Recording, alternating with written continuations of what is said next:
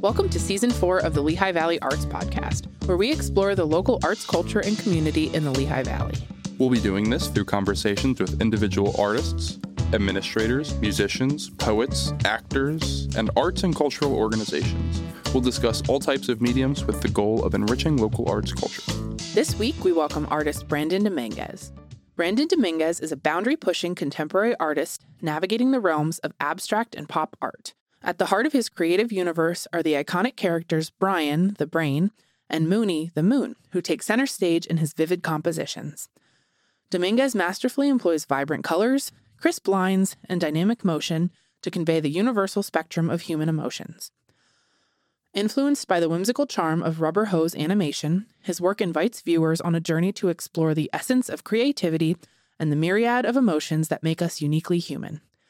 In each piece, Dominguez seeks not only to showcase his artistic prowess, but also to unravel the intricacies of what it means to be a creative being. Brandon, welcome to the show. Hi, thanks for having me. Yeah, for sure. We're super excited to have you on. We've been your name has been in our list of people to reach out to for the better half of a year. That's cool.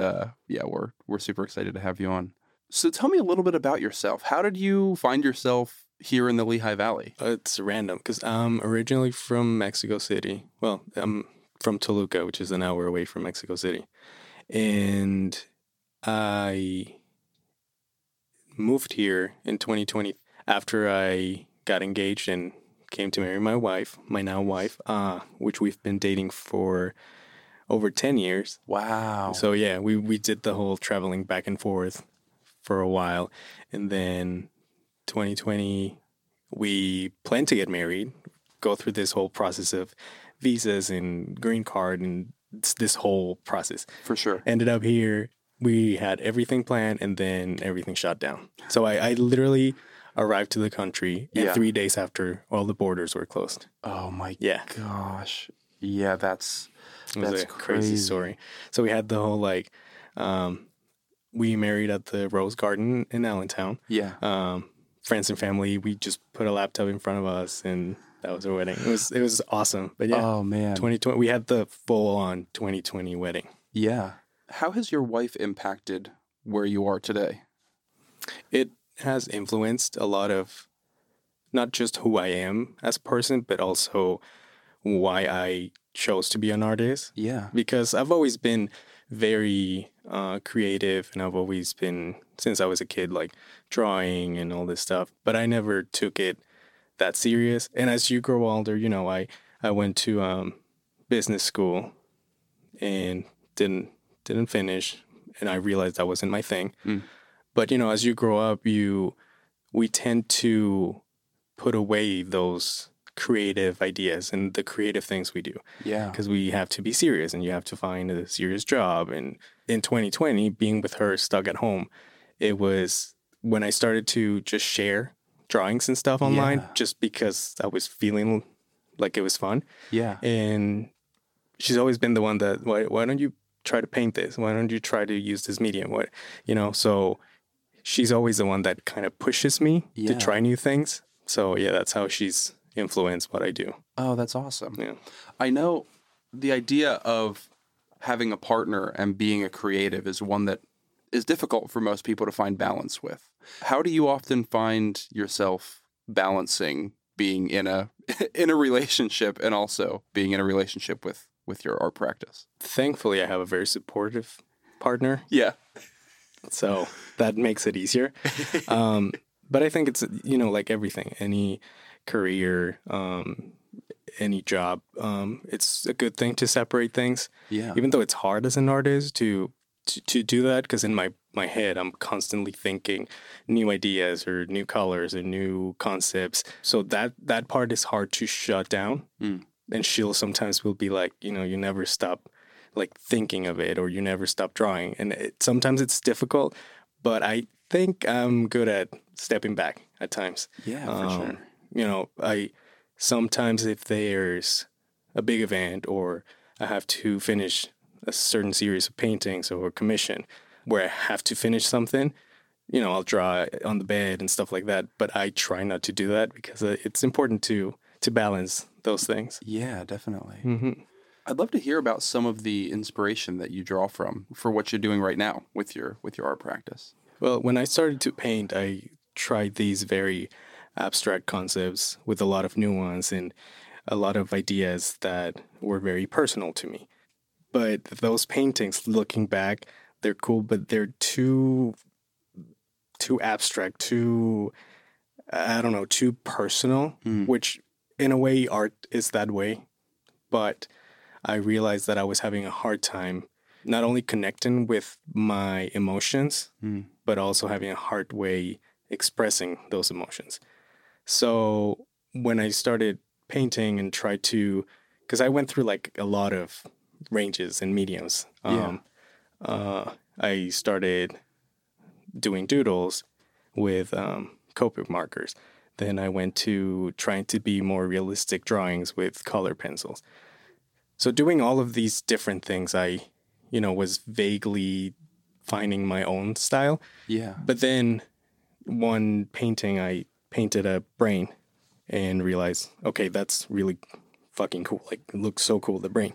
And then I was thinking, why don't I draw some eyes and a mouth and legs and then all of a sudden I had a character. Yeah. And that way I realized that I had a vessel to express myself better.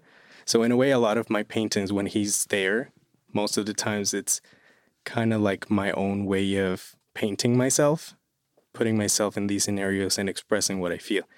So these characters serve not only as a fun way to express what I want to, the ideas I want to express, or the places I want to place them, but it's also like a good way to connect with the viewer. Because sometimes certain people identify better with a certain character than other.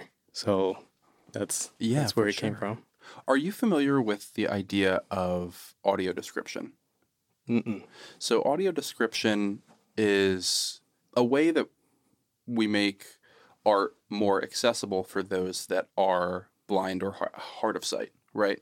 And so us being an auditory program really like to lean into that and advocate for that. So before we go too much further talking about Moonie and Brian, would you be willing to provide a brief description for our audience about what they look like? Absolutely. Yeah, Awesome. absolutely. I like that. That's really cool. So Brian is, both characters have, they're based on Robert Ho's cartoons. The style of the animation that really old in the 1930s, 1940s, most of the styles, if you look at all of those black and white cartoons, they all had Robert-like motion because of the way the animators would animate these drawings. So the eyes have usually like a triangle cut in the middle. Instead of drawing, like a more detailed eye, then you have that shape and it's easier to animate. The gloves, the Mickey Mouse, like everyone, like everywhere started to use gloves. Tom and Jerry, Mickey Mouse, Popeye. It's because it was easier to animate the hands that way. So the brain, Brian, I just grabbed the word brain and I moved the letters around and his name's Brian now. He's a pink brain with two big eyes. He has long arms that look like hoses almost. Mm-hmm. He has 4 fingers on each hand with white gloves, 2 long legs, and red shoes. So that's Brian. And Moonie is a moon. Moonie is a moon. She's very round, very cute. She's gray. And same style, the rubber hose with the eyes. But she has very few details because being a moon, she has a couple craters here and there, but her focus is mostly about helping me express a lot of emotion. Mm. So if you look at Moonie, she doesn't have too many details because everything she does or I want to convey with her is extremely expressive. So sometimes she'll have a long tongue. Sometimes she'll be like her mouth will be very wide open, and that's how she looks. Oh, that's awesome. Well, I think it's fun. You mentioned how Brian got his name. Yeah. In past interviews, you've mentioned that the artist Cause is one of your favorite artists and one that you look up to. Aside from the rearranging of that, is that name a conscious nod to the artist Cause himself, whose name is Brian Donnelly? I was talking about this with my mother-in-law, and she was like, what's his real name? Yeah. And I remember his last name, Donnelly. I was like, oh, his first name is Brian, So it's weird. So maybe subconsciously I did. Yeah. But at the moment, being 100% serious, I just saw the word brain and I just rearranged the letters and it was Brian. But now, it's kind of weird how it circles back. For sure. To one of my favorite artists. Yeah, for sure. And for those that may not be super familiar with the artist Cause, if you look back on Brandon's Instagram, you'll actually see a piece that is of Brian standing next to a sculpture of Cause in a mall in New York. Yes. Yeah.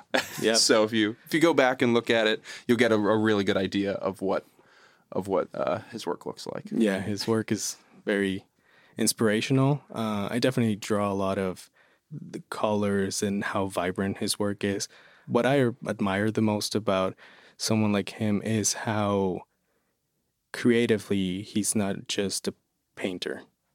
He can make collectibles, figures, vinyl figures. Yeah. He can make giant wooden sculptures. He can, his work goes beyond the canvas. Yeah. So that's something that I look up to. Because if you look at my style, I hope it looks a bit different than that. Because there's a lot of other artists that inspire my work. There's Matt Gondik, a pop artist in LA, Daniel Arsham, which is like something completely different than me. But when I look up to all of these different artists, not only the work, the medium, the what they convey with their work, what I admire is from any type of artist, and it doesn't matter if it's a big name, someone I just met, someone that's starting, I love to see how they can create that piece of work. Yeah. That's my favorite thing to look at. If I buy a book from someone's art, I want to learn about the artist to see how they created that certain piece. For sure. Because that for me is very intriguing, because going back to Cause, the guy can grab a pencil, make a drawing, then he does that digitally, and then it goes to a canvas, which is kind of how I operate. Yeah. But anyone could do that, You could grab your pen right now, make a sketch, take a picture, maybe add color on your computer, and then you can try to paint it. Yeah. Whether you're an artist or not, sometimes I think it's important to touch base with that creativity that we all have in us. So for me, learning about the artists, going to the museums, it's not just about that final piece, but about how they got there and how they created that. That's what always intrigues me. Yeah, in line with that, and I think the artists that you were talking about are a good example of this. There is, in this contemporary, I hate to diminish it to saying street art style, but that's what like the common thread is between a lot of these artists. I find there to be a sense of aging or of death or of like kind of a nihilistic thought process going into a lot of their work. And I think that your work stands in pretty stark contrast to that, with how upbeat, exciting, and celebratory it is, right? Yeah. And hell yeah. And while you and Cause do draw on some visual similarities, it's like you're going in completely different directions as to what you're trying to say with these. Yeah. I like how you worded that. It sounded really nice. But yeah, I try to, and that's how I am as a person. I tend to be, in a good mood, be the happy guy in the room. Of course, this morning wasn't like the greatest morning for me. I didn't sleep well. I wasn't in the greatest mood, but I tend to move away from those emotions kind of quickly. So I try to express it in my work a lot. I say I'm a contemporary artist because that's what I am, You're alive. Yeah. Exactly. And it's 2022, 2024. We're all contemporary artists. But the part I like about it being a contemporary artist is that we all don't shy away from doing one thing. And I think that's a great way how you put that. And yeah, everything tends to be moody and nihilist, and I can dwell in that at times. Sure. My last exhibition, Sulcus, I did exhibit more of that side of my emotions. Like the frustration and the anger and the feeling like towards people. Yeah. I don't usually do that, but I wanted to that for that exhibition. Yeah. But yeah, I like to express the best part of things, the bright colors and sometimes the flowers, the clouds, certain shapes that can give that good vibe. You know? Yeah, definitely. Yeah, I feel like it's a lot of the imagery of cause with kind of the feeling and emotional context of someone like Murakami. Yes. Kind of like really pulling into that. That's a cool way to celebration to of life. Yeah, and I also like, I try to when I go into a series of work, I don't like to stick to one thing and one thing only. I like to have this repertoire of shapes and colors and moods and, flow from there, go into maybe very happy things, but sometimes a little more moody. And it's something that I've been, as an artist, it's part of that journey of learning how to express what I feel and also learning how to understand what I feel, which is something that art has taught me. Right in that same vein, you've mentioned that Brian, you see a lot as yourself, right? Yeah. And in some past interviews, you've mentioned that while you can't be out there soaring through the clouds, being on the beach and traveling, that you like to live vicariously through him, right? Yeah. What are some things that Brian as a character has taught you and that you've been able to actually bring into your everyday life? He's definitely taught me how to understand my emotions a lot better, for sure. Because in the beginning, he always was smiling. He always was with his very upbeat pose. And the more I started to understand the character and trying to put him in different scenarios, different poses, different colors, I started to realize sometimes, I made this collaboration with this artist in New York. He's a street artist. He goes by the name Gargoyles of New York.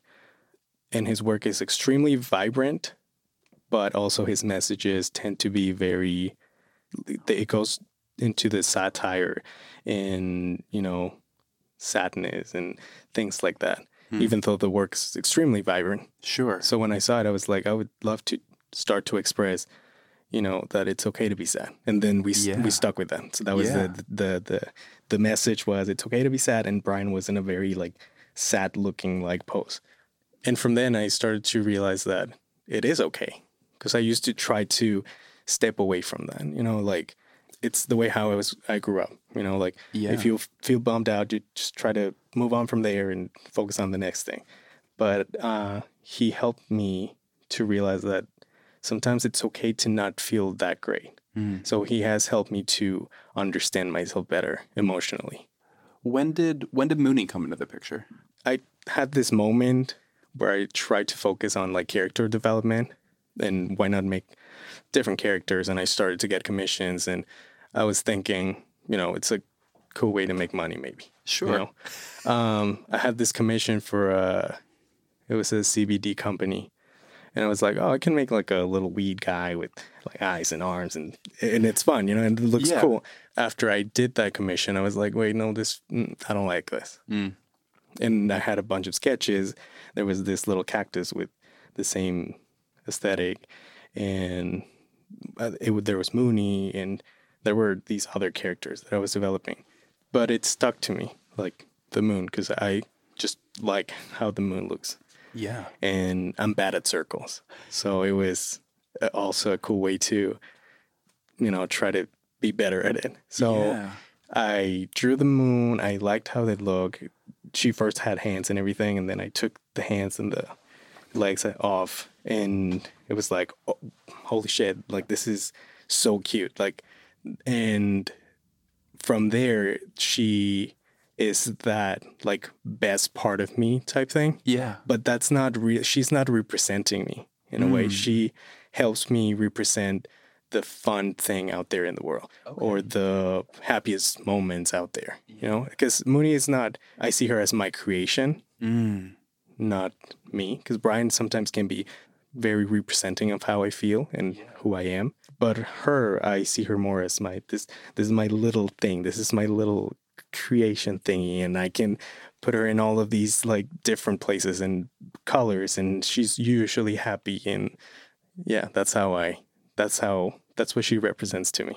Oh, that's awesome. Yeah. I saw a piece of yours, and I believe it was called The Creation, and it's with Brian holding Moonie above his head. Is that like a visual representation of that moment? Exactly. Yeah. And funny enough, that was the first painting of them together. Oh, that's beautiful. That I did on my last exhibition. In that exhibition, trying to be more descriptive for our audience. Yeah. The exhibition was at the Alternative Gallery. Shout out to the Alternative Gallery. So it was really fun. And we had some guest artists. We had some Rubber House films being played. So we had 1930s films. Yeah. That we were playing old cartoons, so that the people that would see my work could understand where it comes from and teach, because there were kids and stuff. So it teaches also a little bit of history of where cartoons come from. So that was fun. And on the main wall, the work goes from left to right and meets in the center. So Brian being on the left, it was all about my existence, my emotions, the happy parts of me, the sad part, the annoyed part of me, the good and the bad. Yeah. And with colors that are very comfortable for me, comforting for me, which is a primary color that I love to paint with red, blue, and yellow. Yeah. And that side was very black, very moody. And on the right side, we have Moonie. And it started with more white paintings and happier tones and pink, green, and blue. A little bit of moodiness, but mostly expressing what it's like for me to be a creative person. Mm. And they convey in the middle, and he's holding her above his head with all these shapes coming together and all these colors blending it together. Because that's, for me, being an artist, that's kind of how it feels. Not only expressing who I am and what I feel, but also showing and, in a way, I don't know what's the word, flexing what it feels like to be creative. Yeah, for sure. Because it's fun. It's a fun experience. Expression from the deepest part of your soul. Yeah. Yeah. Sometimes it can be as simple as, I like this color and I'm just going to paint it just because it looks cool. Yeah. Sometimes it doesn't have to have that deeper meaning. Yeah. But subconsciously it does. Well, you've mentioned that you had a couple guest artists there, and you've mentioned a couple artists that you've worked with now. Yeah. On your Never Again Studio podcast interview, you mentioned that one of your favorite things about being an artist are the conversations and opportunities that you've had to work with others. Who are some of these people, and how has their presence in your art career helped shape where you are today? Well, the first person I would like to mention, a great way to express my art. I also love to bring my art everywhere I go with me, and also be as easily accessible for anyone. So I love to make stickers. So one of the first persons that helped me with the sticker world, and it's a whole community, it's a whole culture. He's at dio.thatdog, THADOG. He's someone that's been doing sticker art for years, and he's the first person that introduced me to this community and gave me the first tips, and so that's one of them. Man, there's so many artists that I've worked with. Well, everyone at the Alternative Gallery, it's a great community of artists. Yeah.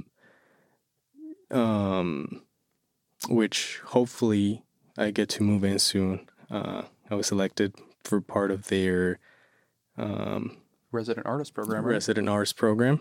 Thank you. Yeah. So hopefully that's in the works. But yeah, everyone there, they're all amazing. Jay, Tyler, David, Emily, they know who they are. Out of the top of my head, some of the guest artists that were with me at the Salka's exhibition. The first one is their name is Taylor Sky. They go on Instagram as Tyler Sky Art. He is there's someone I met recently, thanks to art, and we got to do a painting together and exhibit that painting that day, and it was sold that day. And our styles are very different, and somehow they work great together. Another person would be Emily Autumn. She is an artist that is based in the alternative gallery. She and her partner David own Rugged Imperfections. They do these amazing works of art because she does painting, and they're able together to make great works of art with tuffing, making rugs. All of my people at SO Arts in Lancaster, there's a bunch of artists there also. Andy, Zach, they're awesome there. And Jay Echeverria, they're an artist here in the Lehigh Valley, and they're the co-founder of the Alternative Gallery. They're someone I look up to because they've not only introduced me to a lot of people, but also they're always in the move. So thanks to their work, I can see the different galleries that are around and different people. So it's, Oh, that's a lot awesome. of great artists here in the Lehigh Valley. For sure. So you talked about in the exhibition that you had that learning point for the rubber hose animation that was playing there. In the past, you've also mentioned about Sam Raimi's Spider-Man as a huge source of inspiration for you growing up, and especially what got you into drawing again. Yeah. Right?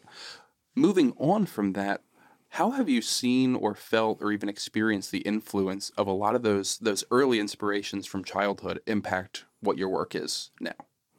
They always come back because it's like very cyclical. Like I started trying to redraw cartoons or characters from certain movies or shows that I would watch as a kid. Tried to redraw The Simpsons, tried to draw Spider-Man. And in a way, as I grew up as an artist, it kind of comes back, because now I not only see those characters as fun, because it's still very enjoyable to watch these cartoons and films, but they can bring inspiration to what I do. And it's fun to have those eyes where you can be watching, or I can be watching, the really shitty movie, I saw this film called Saltburn recently. I didn't like it, but it was shot beautifully. Mm-hmm. And some of the color palettes, I was like, ooh, the way they used this indigo with this red and, things like that, where I can draw inspiration from, even though I might not like what I'm watching. Yeah. It's fun to see how those things kind of come back. And in a way, I can notice that it not only inspires me, but I can see how it inspires so many other artists. Mm. Like going back to Cos, like one of his most inexpensive paintings was one of his works redrawing The Simpsons. And it's like, that's crazy. Like how we all draw inspiration as artists from all of these different things, even as a kid, like, from cartoons that I used to watch. And now I can rewatch SpongeBob and I can see I'm going to start working on these paintings where Brian and Moonie are like splatter. They look like splats. And that's something I drew inspiration from Plankton when he hits like splat on the floor. Yeah. So it's inspiration from everything. Yeah. This waving and splatters and drips seem to be a common motif in your work. Yeah, I like to give a lot of motion in my paintings because in a way sometimes, I'm a very visual person. I'm not the greatest at reading. I'm not the greatest at staying still or, just staring at this one thing for too long. So in my work, I try to bring as much motion as possible as I can. Yeah. So sometimes these strips or these flows or lines or splatters or shapes can help me use the image to convey emotion. That's something I love to do. So that to me brings us to the art piece that you submitted to talk about, which is Shine, which is the 12 8x10 canvases. So again, I want to go through this art description, audio description process and see what we can get out of it. I love this. This is like a cool learning experience for me, finding like a way to describe what I do. It's 12 canvases. They're 8x12. So it's very symmetrical. Through each painting, they all have different shapes, very abstract shapes. Because at the moment, I was trying to lean into try not to make things too perfect, because that's what I tend to do. Clean lines, clean cuts, very neat and pristine. But here I tried to just grab colors. And if I remember correctly, I think my wife showed me a video of something that it was through a microscope, if I remember correctly. And there were these like shapes that like ingrained in my head. So it's 12 canvases. They each have different colors. None of the colors are the same. Some of the blues might look similar. Some of the greens might look similar, but every single color is different. None of them repeat. So the motion the painting goes, it's from right to left. And there's all of these cubes and kind of like splats woven together. And as you go through the painting, it starts with pinks and blues, greens, yellows. And as you progress, you start to see Brian in the middle of the work. But he doesn't have color. He's in grayscale, so that your focus is on the colors surrounding him. And he's kind of like this guide of going through these paintings and going through these colors and shapes. And that's kind of where I wanted the viewer to go with the painting. Was this piece part of the Sulcus exhibition? No, we had an event at the Alternative Gallery. I was able to do a pop-up studio for that one open house event. And yeah, Brandon, the creative director of the Alternative Gallery, was like, hey, you want to be one of our artists here to do like a pop-up studio? Which, curious enough, it happened to be the studio I picked for the resident artist program. Oh, that's awesome. Yeah. But I wanted, it's this huge wall. And I set up those 12 canvases right in the middle. So there was nothing else but that was not fun. That was a pain. But yeah, that was like my main piece for that event. Very cool. There's been a number of pieces that I've seen you post about that all use multiple canvases and pull them together. Yeah. What about that medium, or what about that way of expressing your work through multiple cells, almost like animation, draws you to that? Yeah. That's again right on point with with what you're saying, because going back to the motion, if it's only on one canvas, sometimes it doesn't look like it's moving. So if I put it on several, it might give a little more motion. And it's also like a very pop art thing. Yeah. Very Andy Warhol thing where you're using multiple canvases type thing. But it's fun because it's a good way to give more motion to the painting. Instead of doing the one canvas, if I do 3 or 4 or multiple, it helps me to express that motion. For sure. Yeah, it's a very pop art thing. Yeah, that makes perfect sense. When it comes to the colors that you specifically chose, there are a lot of these blues. Was there anything that you were aiming for with the specific shades of blue that you chose, or like one over another? Or not really. No, not really. Because when I go for a color palette, I usually use colors that I like or that I'm feeling at the moment. Last year, I was in love with blue. This year, I'm in love with green. So maybe this year, I'll paint a lot of green pieces. But usually, I don't, maybe not consciously, I don't go too far as to why I'm picking this certain color. It's more of a vibe, of what I'm feeling at the moment. Yeah. At that time, I was using a lot of brown and blue, and usually blue is one of my least favorite colors, and somehow I use it a lot, but I don't go that deep into sometimes why I pick these colors. Okay. Yeah. Sometimes I do. For the Sulcus exhibition, it was 6 colors that I used through the entire paintings. Those were more curated specifically for something I wanted to convey. But most of the time, it's just free flow. Whatever looks pretty next to this color, let's go, you know? Makes sense. Yeah. I think it's notable that Brian is the one in this piece. What made you choose putting Brian as the one in grayscale over Moonie, who is already traditionally grayscale, Right. into this piece? Right. They help me to put myself in places where I can't be at times.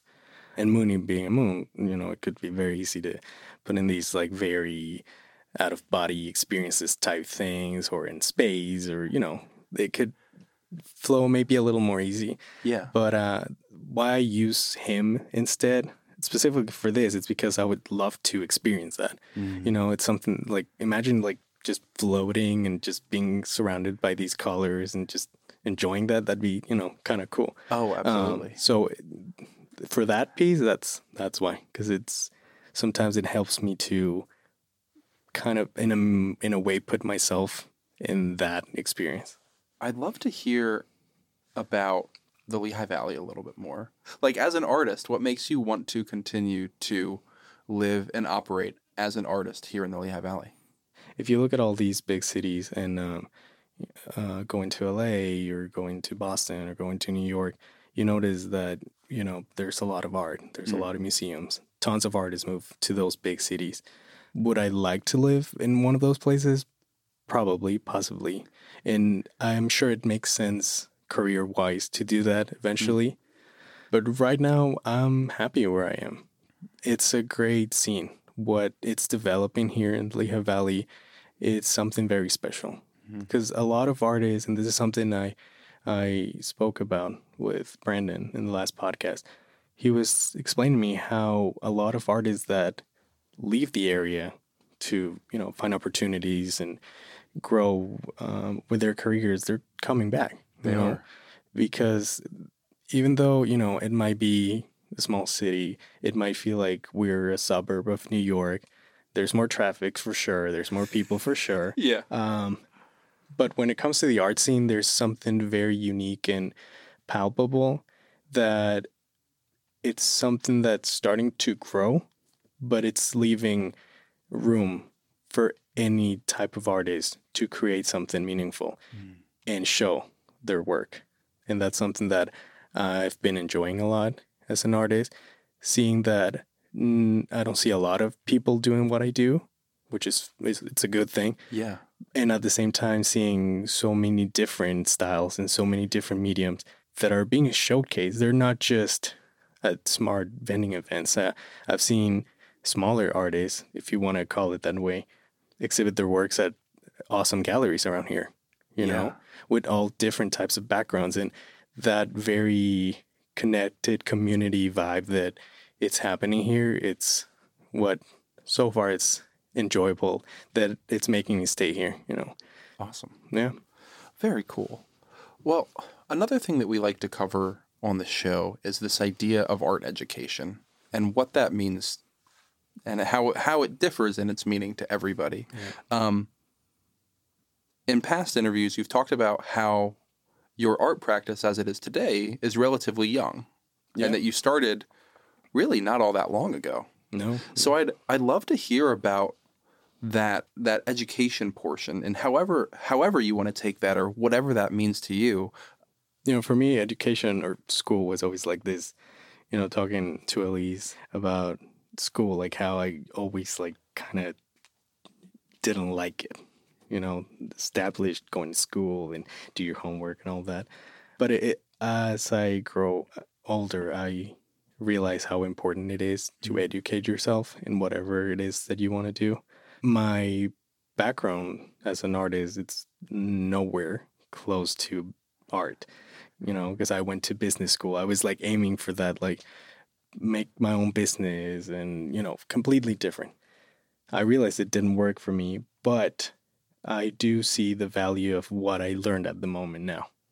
You know, even though I want to do this for a living and I want to keep growing as an artist, of course I try to dive into whatever is available for me at the moment, which is a lot. You can get a lot of information, you know, easily as an artist. But I do see the value of using whatever it is that you learned before as an artist. Because I went to business school, I didn't like the vibe. I didn't like what type of, mentality, everything, people. It was not for me. But some of the stuff that I learned, helped me as an artist, because sometimes you have to do like the business thing. Sometimes you have to like sell stuff and this and that, marketing, blah, blah, blah. It is important to keep learning. Whatever it is that you can get your hands on, if you're lucky enough to go to school, go to college and do that, if it works for you, like go for it and make the best of it. In my experience, I'm a self-taught artist, but there's a lot of information out there. Yes, there is. You can go to YouTube. I'm trying to start to get better at 3D modeling and animation. So there's courses out there. You go on YouTube and there's these amazing artists that are professional and have been doing that for years, and you can get a whole course out of them. There's Skillshare, which is a great website for any sort of career. There's stuff to how to make a resume, how to do this, how to use Instagram, how to like all of these things that might seem mundane. That's a great platform to learn, because it's not always easy to go to college and pay for that. But whatever tools are available to you, a podcast or an audiobook, if you pay Spotify Premium and you can listen to some audiobooks, if you don't like to read like me, like just go for it, Yeah.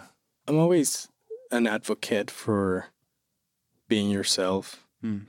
And, this is a podcast that is aimed for artists, but you can be an artist in any medium, Absolutely. And we were discussing earlier, even being a teacher and being that patient in a way is like a form of art, or editing a video or editing a podcast, that in a way is a form of art, There's traditional art mediums, and whatever it is that you want to do, I'm always advocating for diving into that creativity and not shying away from it. Yeah. Whether it is painting, whether it is singing, photography, anything, just go for it.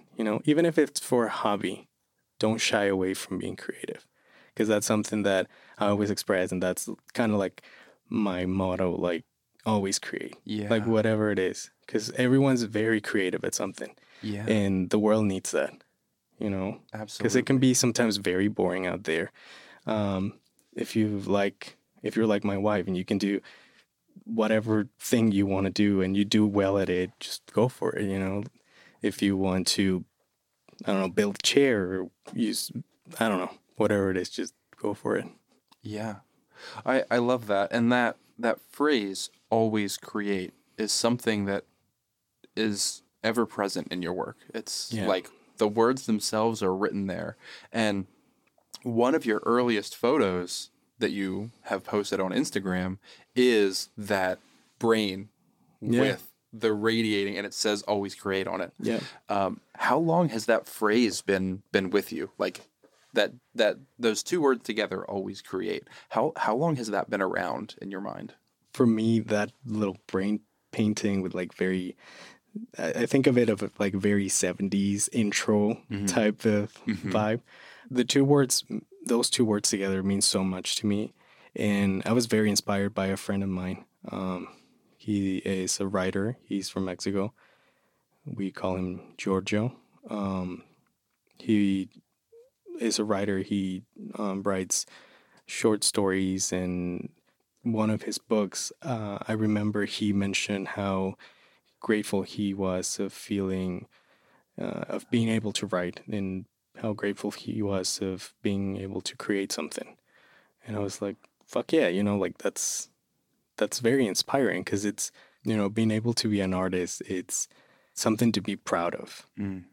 Because if you can make $1 out of it, that's incredible, That's something, that's someone paying for your work.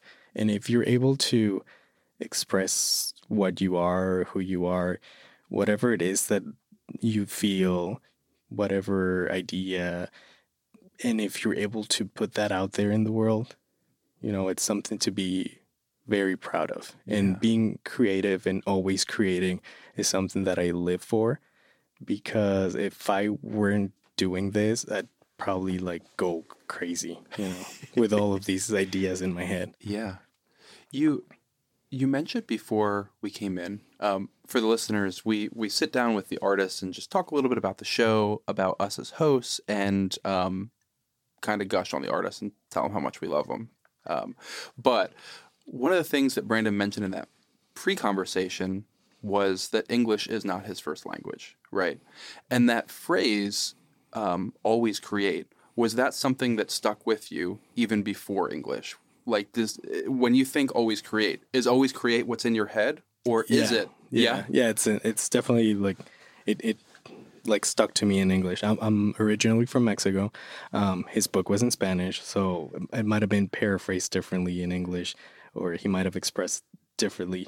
But that's what stuck with me, and that's what I put in the painting. That's since that moment that I painted that, something that stuck with me, and something that I always tell people, because even my nephew, he's 7. His name's Connor, and he was part of my event because his dad is an artist. He works with stained glass. Mikey Dinora. He goes on Instagram. He's Mikey Dinora Glass, I believe. And, he's around us when we do events, or if we happen to have an event, so he is leaning into that, being creative. I don't know if he wants to do that for growing up or whatever, but he's enjoying drawing. And when we had family gatherings, he'd be like, "Hey, I want to play and pretend like I'm setting up and selling my art." And I was like, "Hey, do you want to do that for real?" And he made a bunch of drawings and he was selling them, and he made money out of it. And that's incredible. I was able to help him to have that platform to do that. Like, even if he doesn't want to do that, I will, not just him, but anyone, support that, because I'm like the biggest fan for other artists, like all my friends. I love to share, I love to talk about their work, because I think it's extremely important to if you have a voice to, and if I have a platform to tell people that are listening or seeing my work that they should be doing something, that they should be creative, because, we need those ideas out there. Awesome. So when I first came across you, it was you as a vendor at Playback. And from a couple of the other interviews that you've done recently as well, it seems like that's a common thread, at least in terms of meeting people as an artist in the Lehigh Valley. Would you mind telling me a little bit more about your experiences as a vendor, and maybe give a tip for other artists that are looking to try and find some success in the vending market? Well, it's a great way to expose your art. Thankfully, I've been able to promote myself and sell my work and have an audience online, which is like so surreal. When I'm watching The Office and all of a sudden I get a notification that somebody from, I don't know, Europe wants to buy this. It's crazy. And obviously all of these online tools are great, but it's also very important to know your community and connect with your community, because you're part of a community as an artist. And there's a lot of good art out there. And thankfully the Lehigh Valley is a good area where that's a very accessible way to do so. There's a lot of events. There's events for anything, plants events, food. So there's a lot of different opportunities to meet people. And if you're starting as an artist, sometimes going into a bigger gallery can feel scary. But if you do a smaller event and you set up a table, sometimes they can do like a $10 fee or something. Not even a fee sometimes. And you can show your work. You can meet the right people. So I think vending, even in summer when it's sunny and you're going to be sweaty, and, all you need is a table, a chair, and show your work and be there and meet people, because you don't know, you can meet the right person. For sure. Well, What's next for you? What's coming up? What's on the docket? A break. I need a break. Because December 23rd, I had my first solo show. That was a lot of work. It was fun. It was great, but it was a lot of work. This year, I'm in the works to finally get a studio, because it is important as an artist to get your own spot. Thankfully, at home, I have like my own little tiny studio / office / storage where I can work, and that's wonderful. So hopefully, that happens soon, and just keep working with other artists. That's what I always look for. Being able to work with other artists, hopefully new projects. Not only I'm in the works for hopefully making some collectibles of Brian, some collectibles of Moonie, so hopefully that happens. I'm commissioned to do the poster for the World of Animation Festival? Yes, that. At the Emmaus Theater. That's going to be this summer. And just keep doing my thing. Awesome. Super exciting. Well, where can people find you online? What's your Instagram and what's your website? Everywhere online, I'm at brandondm.art. And if you want to get yourself some stickers and prints, something fun, some Brian, some Moonies, brandondm.com. That's my website. So if you want to work as an artist together, send me a DM, because I'd love to just keep meeting creative people. Awesome. Yeah. Well, Brandon, thank you so much for coming on the show today. Thanks for the opportunity. It was great. Great space. Great meeting you guys. Very, very happy for this. Brandon, thank you so much for coming on the show today. You can check out Brandon's work currently on display at ESO Arts in Lancaster, Pennsylvania. I'm also excited to announce that Brandon's work has recently been selected to be a part of Midnight Gallery's Expression of the Mind exhibition. This exhibition is coming up soon, so stay tuned for more information on that. Our opportunity of the week is Winter Replay 24, presented by Mars Meets Venus, going on Saturday, February 24th from 1 to 8 p.m. at 143 West Linden Street in Allentown. There will be vintage apparel, tattoos, clothing, art, jewelry, food, and music. For more information, check out the Mars Meets Venus Instagram page at MARZ Meets Venus. Thanks for tuning in to the Lehigh Valley Arts Podcast. Don't forget to like the podcast, leave us a review, and follow us on both social media and streaming services at Lehigh Valley Arts Podcast.